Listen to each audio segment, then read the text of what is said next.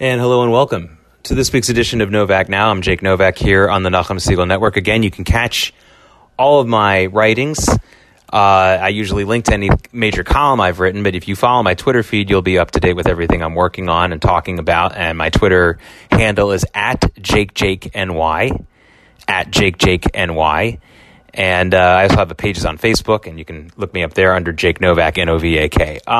A few topics I want to talk about tonight and today, and all these things that are going on right now if you're listening to the original run of this broadcast on Monday. And that, of course, is this basically major summit right now that President Trump is hosting with Israel's Prime Minister Benjamin Netanyahu, the leader of the opposition party, Benny Gantz as well, has also had a meeting with President Trump. And this is all as the president is releasing the details, finally, the release of the so-called deal of the century, the Trump peace plan for Israel and the Palestinians. You know, one of the things they always call Israeli-Palestinian peace plans Middle East peace plans, as if that's the whole Middle East.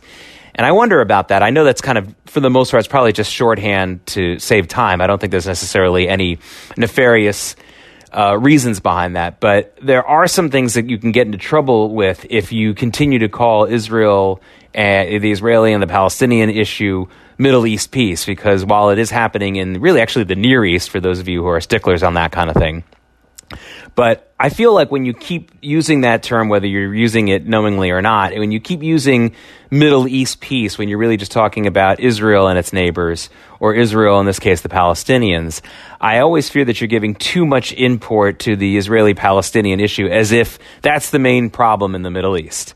If you listen to the Novak Now program here on the Nachum Segal Network, and if you've looked at a lot of my writings over the years, you know that I'm one of the not small number of people. I'm one of the many people who have studied the region and studied the history, who know that the main conflict in the Middle East, the Near East, and in the entire that entire part of the world is a conflict that's been going on for about 1,400 years, and that is the Sunni-Shia civil war. Ever since the death of the Prophet Muhammad, the war that's been going on within Islam about who is the rightful heir, who is the rightful caliph and then caliphate that came after Muhammad, has been really the main war in that region that blows hot and cold over the centuries.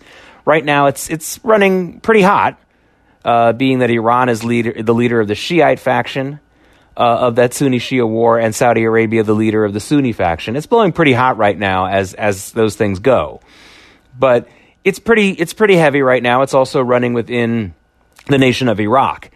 You know, we had a story last week about how there were all these Iraqis that came out and protested the United States, and Israel. Well, it wasn't Iraqis. It was Shia Iraqis. You know, you got to make that clear when you talk about Iraq. Iraq is about 60-40 Shia to Sunni, which was, you know, kind of an interesting fact when Saddam Hussein was running the country, because he was a Sunni Muslim ruling a country that was majority Shiite, and that's what made the war between Iran and Iraq so problematic for him. And it's always been a reason why Iran has been so interested in Iraq, not just because they're physical neighbors. So when you hear about these major protests in Iraq and all these thousands and thousands of Iraqis protesting against the United States and Israel, you can be sure, not that the Sunnis are big friends of Israel, and sometimes they're certainly not friends of the United States sometimes as well, but you can be sure you're talking about Shia Iraqis who are now completely under the influence of Iran. They've always been sort of somewhat emotionally connected to Iran, even when you had the Saddam Hussein regime. But now that Iraq is kind of a free-for-all situation, sadly, certainly Iran has control over the Shia population. And that's what's going on there. And that, of course, has a lot to do with Muqtada al-Sadr, the big imam who is a Shia imam in Iraq and always has been a Shiite opponent of Sunnis in Iraq, no matter whether it was Saddam Hussein or anyone else. So that's what's going on there. So again, when you talk about Israel and its peace plans, or any peace plan that involves Israel and its Arab neighbors, or in this case the Palestinians, to call it a Middle East peace plan, when the real Middle East peace plan, if it's ever going to be one, is going to have to deal with the Sunni-Shia problem much more than anything the Israelis are dealing with. As I've always felt that's a little bit misleading. But again, I don't think there's any real nefarious intent on the people who call it Middle East peace plan. I think they're just sort of just doing that as a shorthand. But But if you want to be a stickler, you can say it's a Near East peace plan. If you want to really be more accurate, you can just say it's an Israel-Palestinian peace plan, which is really the better thing to say. But sometimes it doesn't fit in a headline, and it doesn't fit in an easy script. 9 out of 10 of the news anchors who are going to be reading that on the teleprompter may get the word Palestinian wrong, or it might be too long for them to read, or they don't know where that is on a map. So you have to be careful with all of that. Anyway, you've got this plan being rolled out, and it's very, very, and from everything that we've been told, it's going to be really, really favorable to Israel, which is a good thing. You've also heard me say here many times on the Nachum Segal Network, and I've written about it many times, when the United States shows its strong support of Israel over anybody else in the Near East or Middle East, or whatever you want to call it, it's good for peace, because Israel is a democratic country, because it shows its Arab neighbors that the United States is never going to waver from Israel when they get really, really close to one another. It's when American administrations start to distance themselves from Israel, that's when you have a real invitation for more violence and more problems, because it encourages those who want to attack Israel to think, well, maybe the Americans won't back the Israelis up so much and there won't be so much retribution. Let's go after them now, when their friends are turning their back on them a little bit. So when that isn't happening, which we're seeing right now, when we're seeing the Trump administration so favorable to Israel, we're seeing a good thing for everybody. And for those of you who say, what about the Palestinians? Shouldn't the administration be favorable to them? Well, who are they going to be favorable to when you say be favorable to the Palestinians? To their leaders, the corrupt Fatah organization, which is still mostly a terrorist organization, and when it's not being terrorist, it's just stealing the money of its people? Or the Hamas organization, which is a totally terrorist organization? How is that helpful to the Palestinians if the United States or anyone is recognizing and friendly to Hamas or Fatah? The answer is they're not. If there's any group of Palestinian people who want to actually live in peace and live in economic prosperity, you got to stay away from Hamas and Fatah, because both of them aren't interested in that. Both of them are basically interested in using their people as human bombs against Israel and human bombs against anybody. And when they're not interested and Fatah, who has some leaders who aren't as interested in that as the Hamas folks, they're stealing the money and helping to build terror tunnels or whatever they're doing with the money. So this is a good thing for humanity. It's a good thing for Israel, because Israel's the only sane player in this game. And it's amazing that we even have to discuss the United States. How, in what way are they going to be favorable to what? To the Palestinians' terrorist aspirations? How does that help the Palestinians? How does that help anything? How does that help peace? It's very, very important for the American government, because Europe will never do it, sadly. But the American government needs to say to the Palestinians, your leaders are basically terrorists and thugs and thieves. And the best thing for us to do to be favorable to you is to support Israel, and for you to figure out how to make peace from there, and realize that there's no thuggery and no terrorism and no corruption is going to get you peace.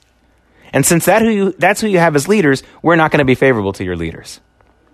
That would be a great, great response. It's just like saying to criminals on the street, no, we're not going to be favorable to you. We're going to lock you up so that you stop being criminals, and so everyone else in the neighborhood can live a peaceful life. And you're not doing anybody any favors if you're helpful to the criminals.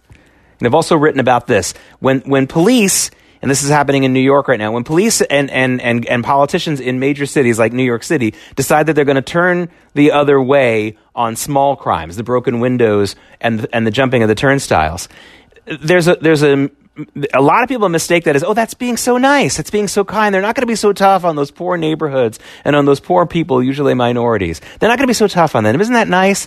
No, it's not nice. Because the overwhelming majority of those poor people and those minorities are not breaking windows or jumping turnstiles. And so by promoting and helping the people who do, they are putting first and foremost, the other minority and poor people more in danger than you or I, unless you're a minority listening, and I hope you are. They're not really helping those people. They're hurting those people. And this is a similar thing in the Middle East. It's very similar. Anyway, there's an interesting question going on right now that I'd like to answer as quickly as I can, but as clearly as I can, about why now? Why is this plan that at the last time that there was a lot of major reporting about the peace plan, about the Trump Israeli-Palestinian peace plan, the last time there was a major round of reporting about it, it was sort of after the last, of course, inconclusive Israeli election back in September. And the reporting kind of went along the lines of, it was kind of a consensus that now the Trump administration would wait until after the 2020 election, if they get reelected, to present this plan. But they've decided to do it now, here early in 2020, 10 months before the election. or about 10 months. It'll be about 9 months by the time everything gets rolled out and we see all the details. Why this is happening now. And I think there are a couple of reasons that you really need to look at. I think the biggest reason, and this is one that was under the radar for two reasons. One is it's just been so much other news out of the general Near East and Middle East. I understand why. And the second is because it moves against a certain narrative that the news media all over the world, but especially in America, has when it comes to Israel.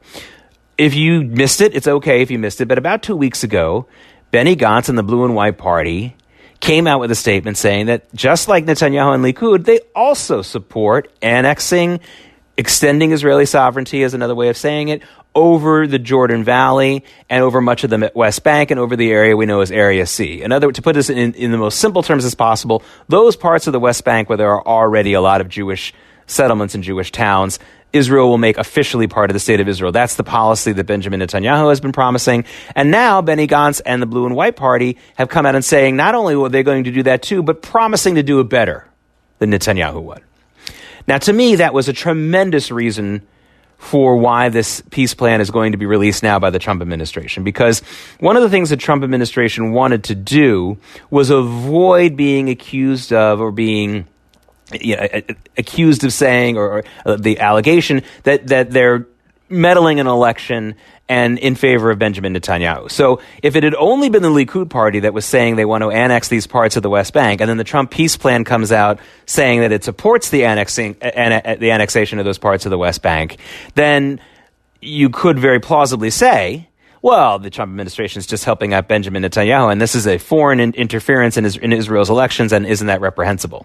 And I don't think that the Blue and White Party did this to help the Trump administration, but I think the Blue and White Party was seeing that there was some general support in the Israeli public, and the Blue and White Party is trying to pick off as many moderate and somewhat right-wing voters as they possibly can away from Likud. So they decided, let's come out with this policy, probably not realizing that would certainly open the door to the Trump administration saying, hey, the two biggest parties in Israel, Likud and Blue and White, based on the results of the last two elections, those two biggest parties, which could form a government all on their own, just those two parties, they're both in favor of this annexation. So now, if we say we're in favor of it, no one can say that we're meddling in an election because both the two major parties that are supposedly opposing each other are for it. So we're not doing anything that splits the country down the middle. And that was a real open door, which of course is not being reported. Why wasn't it reported? Again, I think the biggest reason is because it's just too complicated and busy for American news media outlets. But remember, the American news media is still under the misbegotten notion that Israel is a left-wing country, or that there's a major left-wing movement in Israel that's about even with the right wing, which is just demonstrably not true. Israel is basically, if you strip out the Arab party votes, as I've said many times, Israel is basically a 60-40 right-wing country, which if you don't think that that's a big split, remember that it was the only two times in America in our lifetimes, for most of us listening to this program right now, where there's been that kind of a popular vote in this country was in the 1984 massive landslide for Ronald Reagan, where the country went about 60-40 for Ronald Reagan. I think officially it was 59-41 in the popular vote. And also in 1972, when there was a massive run towards Richard Nixon. I don't want to talk necessarily about why those elections resulted in what they resulted in, but I'm just using that as a comparison. You've had election after election after election in Israel now, more than just the last two, where if you strip out the Arab party vote, and I do that not because I'm disregarding the Arab right to vote. I'm doing that because the Arabs have decided to disregard their own right to vote. Not that they don't go vote, and sometimes their turnout is better than others. But the Arab members of the Knesset do not recognize the state of Israel as a sovereign state. They don't. They're in the Knesset to try to lobby for what they want to lobby for and get whatever benefits they can get, often for themselves. As members of Knesset, they get certain priorities. They get certain perks. But I think some of them are also looking to get some money and aid for their own people. It's not all selfishness on their part. But you can't count them as being a faction of the state of Israel, left or right. They don't fit into either one's. They're square pegs in round holes. I'm not saying that they're not left or right. It's not that they're not a faction. They don't fit into the left-right equation. So, but the American news media believes that there's a big left-wing group in Israel that's on an even par with the right wing, and that's just not true. It's just not true. It's one of the reasons why Blue and White has so much trouble forming a coalition, because they don't have enough people on their side. The left doesn't have more than 40% really of the electorate, and they need more than that to form a coalition. And the reason why Likud and Benjamin Netanyahu haven't been able to form a coalition is not because there's not enough right-wing members of the Knesset after the last two election results. It's because one particular party within the right-wing faction, Yisrael Beitenu, led by Avigdor Lieberman, doesn't want to join with Netanyahu because he's looking for a couple things just for his people. He wants an enforced Haredi draft, and he wants a more aggressive policy in Gaza, two things that Netanyahu has not been willing to give him, and so we're at this impasse. And I've done many programs about that before. But the point is that Benny Gantz and the Blue and White Party deciding that they also support the annexation, and again, that's a fancy word for extending Israeli sovereignty, making it part of the state of Israel, like the Golan Heights has been made part of state of Israel, to those West Bank areas, now allows the Trump administration to release this peace plan because it no longer makes it about splitting a foreign election meddling. And that's a very big deal. And I don't think, by the way, that the Blue and White Party realized that they would be triggering that. I think that they thought, just like anybody else, a lot of us thought that the peace plan wouldn't be released until the Trump administration, if they got reelected in November, that it would happen then and only then. And I think that they were just thinking about how it would get them votes internally. Again, they're trying to get a few of the right-wing voters who otherwise would vote for Likud or one of the other right-wing parties to vote for them. And so they're trying to out-right-wing them a little bit when it comes to annexing or extending Israeli sovereignty over the West Bank. But the unintended consequence, and I really do believe it was an unintended consequence on their part, was it opened the door for the Trump administration to release this plan now. There's another reason for it, too. Look, obviously, Donald Trump's running basically unopposed. I know that there's some wackos, and I call them wackos because it's really a waste of time to run against the incumbent president unless he is really, really weakened within his own party. And Donald Trump has strong internal poll numbers and always has really among Republicans since he's been president. He tweets all the time about how he has 95% support. It's probably more like 88 or 90%, but actually that's historically strong. You would think that an incumbent president would have 100% support of the voters in his party, but actually traditionally it's more in the low 80s sometimes, even when they get reelected by a nice landslide for their second term. And Donald Trump, even though I think he's puffing the number up a little bit, which is the way he does things, I think it's more like 88 or 89%, which is very, very strong. So people running against him now are really kind of off their rockers if they're within the Republican Party. But even with that being the case, we're just about to the Iowa caucuses. The Iowa caucuses will be on February 3rd, which is a week from this coming Tuesday. And the Iowa caucuses are really interesting. Iowa is a really interesting state for Republicans because it's one of those states that's not in the Deep South that still has a huge evangelical population among Republicans. Iowa's also a really interesting state. It doesn't get its due. You know, they get to be the first in the country most of the time when it comes to primaries and caucuses, and that gives them a lot of attention, so they certainly get attention. But what people forget about Iowa is it happens to be a swing state. Yes, it is. I know a lot of you might think, oh, of course, it's mostly a Republican state. It's not true. Barack Obama won Iowa twice. Bill Clinton won Iowa twice. Now, Donald Trump won it in 2016, and it wasn't that close. It wasn't super big landslide either. But so you might think, oh, this is just mostly a red state. But it isn't. What's interesting about Iowa is, however, the caucuses tell you a lot about how it's going to go in November. Now, of course, Donald Trump's basically running unopposed. He's going to win the Iowa caucuses, obviously, among Republicans. But I think that he needs to start thinking about how he's going to cater and get engaged again with the evangelical vote, because Donald Trump needs that evangelical vote to turn out in every state, whether it's Iowa, the Deep South, of course, and in those other swing states that we know very much about, like Pennsylvania, Michigan, and Wisconsin, where there are still some evangelicals. He needs to get them fired up. And by delivering a very pro-Israel peace plan around now, here late January, just before the Iowa caucuses, I think he gives the evangelicals a good marching tune, some notes for the choir, music for the choir, and I think that really will help him. So I think that those are the two biggest reasons why this plan is coming out now. And I think it's another good reason, and I don't think this is necessarily the reasoning to bring it out now, but another good thing that will come from this peace plan is that, of course, this is not a good thing, but it will lead to a good thing. The Palestinians, of course, have already rejected it sight unseen. Every time that there's a report that the peace plan is being worked on, let alone released, the Palestinians say we reject it. We haven't seen it, but we reject it. It's the opposite of Nasev and Nishma. For those of you who know what I'm talking about, the famous legend among the Jewish people that God tells them, I'm going to give you the Torah, and instead of saying what's in it, they say, we'll take it. We'll do it, and then we'll read it. In other words, we're going to do it. We're going to take this. So it's the exact opposite with the Palestinians. They haven't heard of the plan. They haven't read the plan, but they're rejecting it. So we're not going to do it, and then maybe we'll read it. That's basically what the Palestinians are doing. And I think when that comes out, it'll become very, very clear just where the Palestinians are in the world right now. I think a lot of people still think that the Palestinians are some kind of cause celeb in the Arab world. That's never really been true for any extended period of time. There have been times when the Arabs have sort of really connected with the Palestinians and times when they haven't. And right now, only Iran is connecting them in a way that they put money, their money where their mouths are. Right now, Iran is really the only, and usually funneled through Qatar, which has become a satellite state of Iran in many ways. Right now, Iran is really the only bankrolling entity for the Palestinians that's for real. And I think once that becomes clear, because there are going to be some Sunni Arab countries that might say that they're okay with this peace plan, or they won't protest it.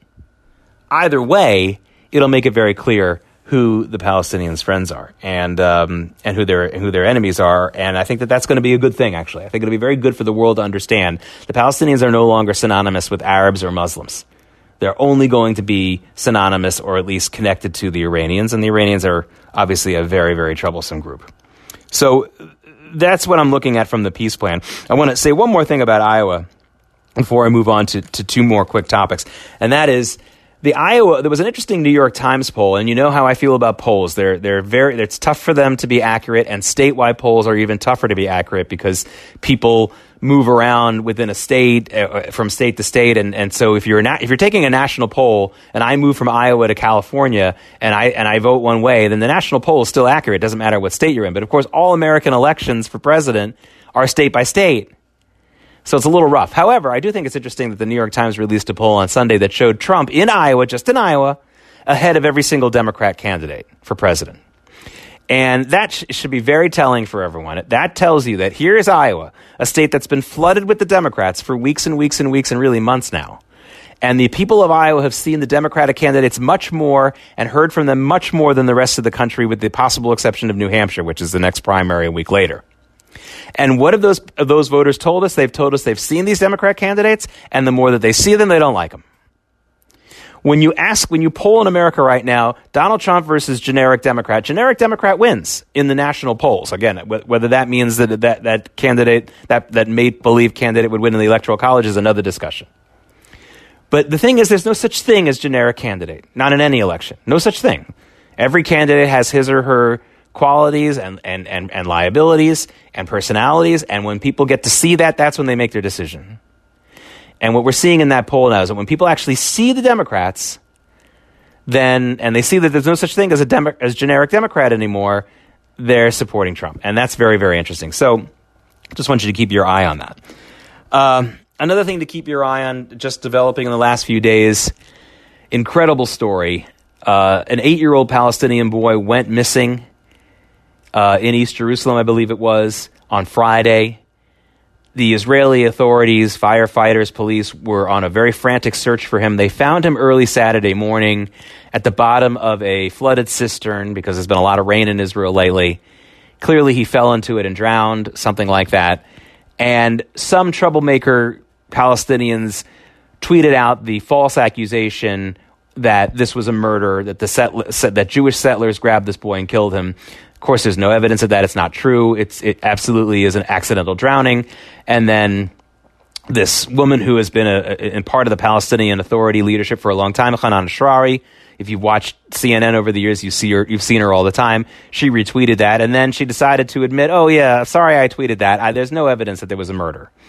But before that could happen, Congresswoman Rashida Tlaib decided to retweet that herself and also spread that literal blood libel. I said to my daughter, it's interesting how the blood libel hasn't even changed its narrative. Maybe they could come up with something else to accuse the Jews of. But we're still at the killing of a non-Jewish boy as the main narrative for blood libels in the world these days. And she apparently erased the tweet and deleted the tweet. I'm talking about Congresswoman Tlaib, but I have not heard her apologize yet. And even Jason Greenblatt, who's the head of the ADL, and you've heard me here on the Nachum Segal Network on Novak now talk about my problems with the Anti-Defamation League. But even he, and it must have hurt him because he's basically a Democrat and a Democrat Party operative, even he came out with a statement. Again, Jonathan Greenblatt, I'm sorry, that's his first name. Jonathan, he came out with a statement saying Tlaib, should be scolded for this, and she needs to apologize. As far as I know now, she has not yet apologized. I've been looking at her Twitter feed, no apology. So she promotes this blood libel. And blood libel is a real problem for Tlaib because remember, she and Ilhan Omar wanted to go to that trip to Israel last year, sponsored by that same organization that had promoted blood libel type literature on their website in the past. And I keep saying to people that Tlaib and Omar were not banned from Israel. They were just banned. That trip was banned. That organization was banned. If they wanted to come individually with another group or with something else, they were certainly welcome. So it's not right or accurate to say they're banned from Israel. They just can't come with that group that supports blood libels and other anti-Israel propaganda and anti-Semitic propaganda. But she hasn't learned her lesson, and so she tweeted that out as well. And wasn't that lovely? One more thing that I want to get to that's very, very important to understand before the end of this program, and that is the Jeff Bezos story, which has been a really interesting story for me for more than a year.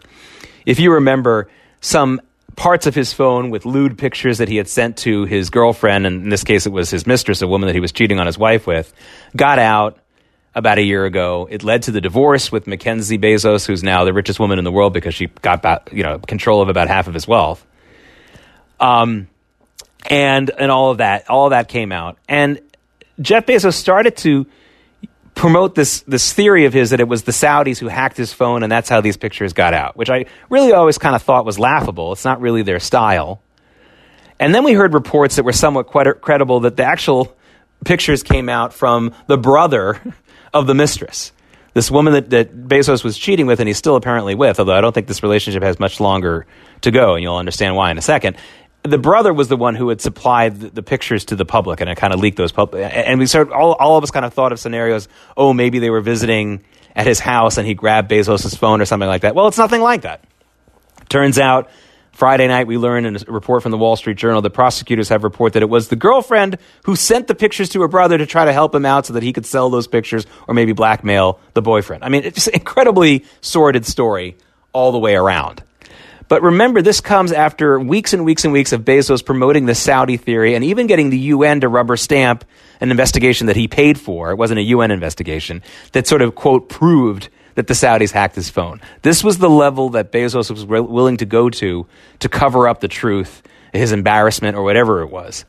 And it was just more than a little pathetic. And remember, Bezos has a little beef with the Saudis because their murder, most likely murder of Jamal Khashoggi, who was a contributing editorial columnist and wasn't even a journalist because those columns were written for him by somebody else, the Qatari embassy, by the way, brought that fact out. When they killed him, it became obvious that the Khashoggi was really just an operative and not a writer, and that embarrassed the Washington Post as well, which Bezos owns. So two things that Bezos did to try to cover up his own embarrassment, kind of blowing up in his face. Very, very strange scenario.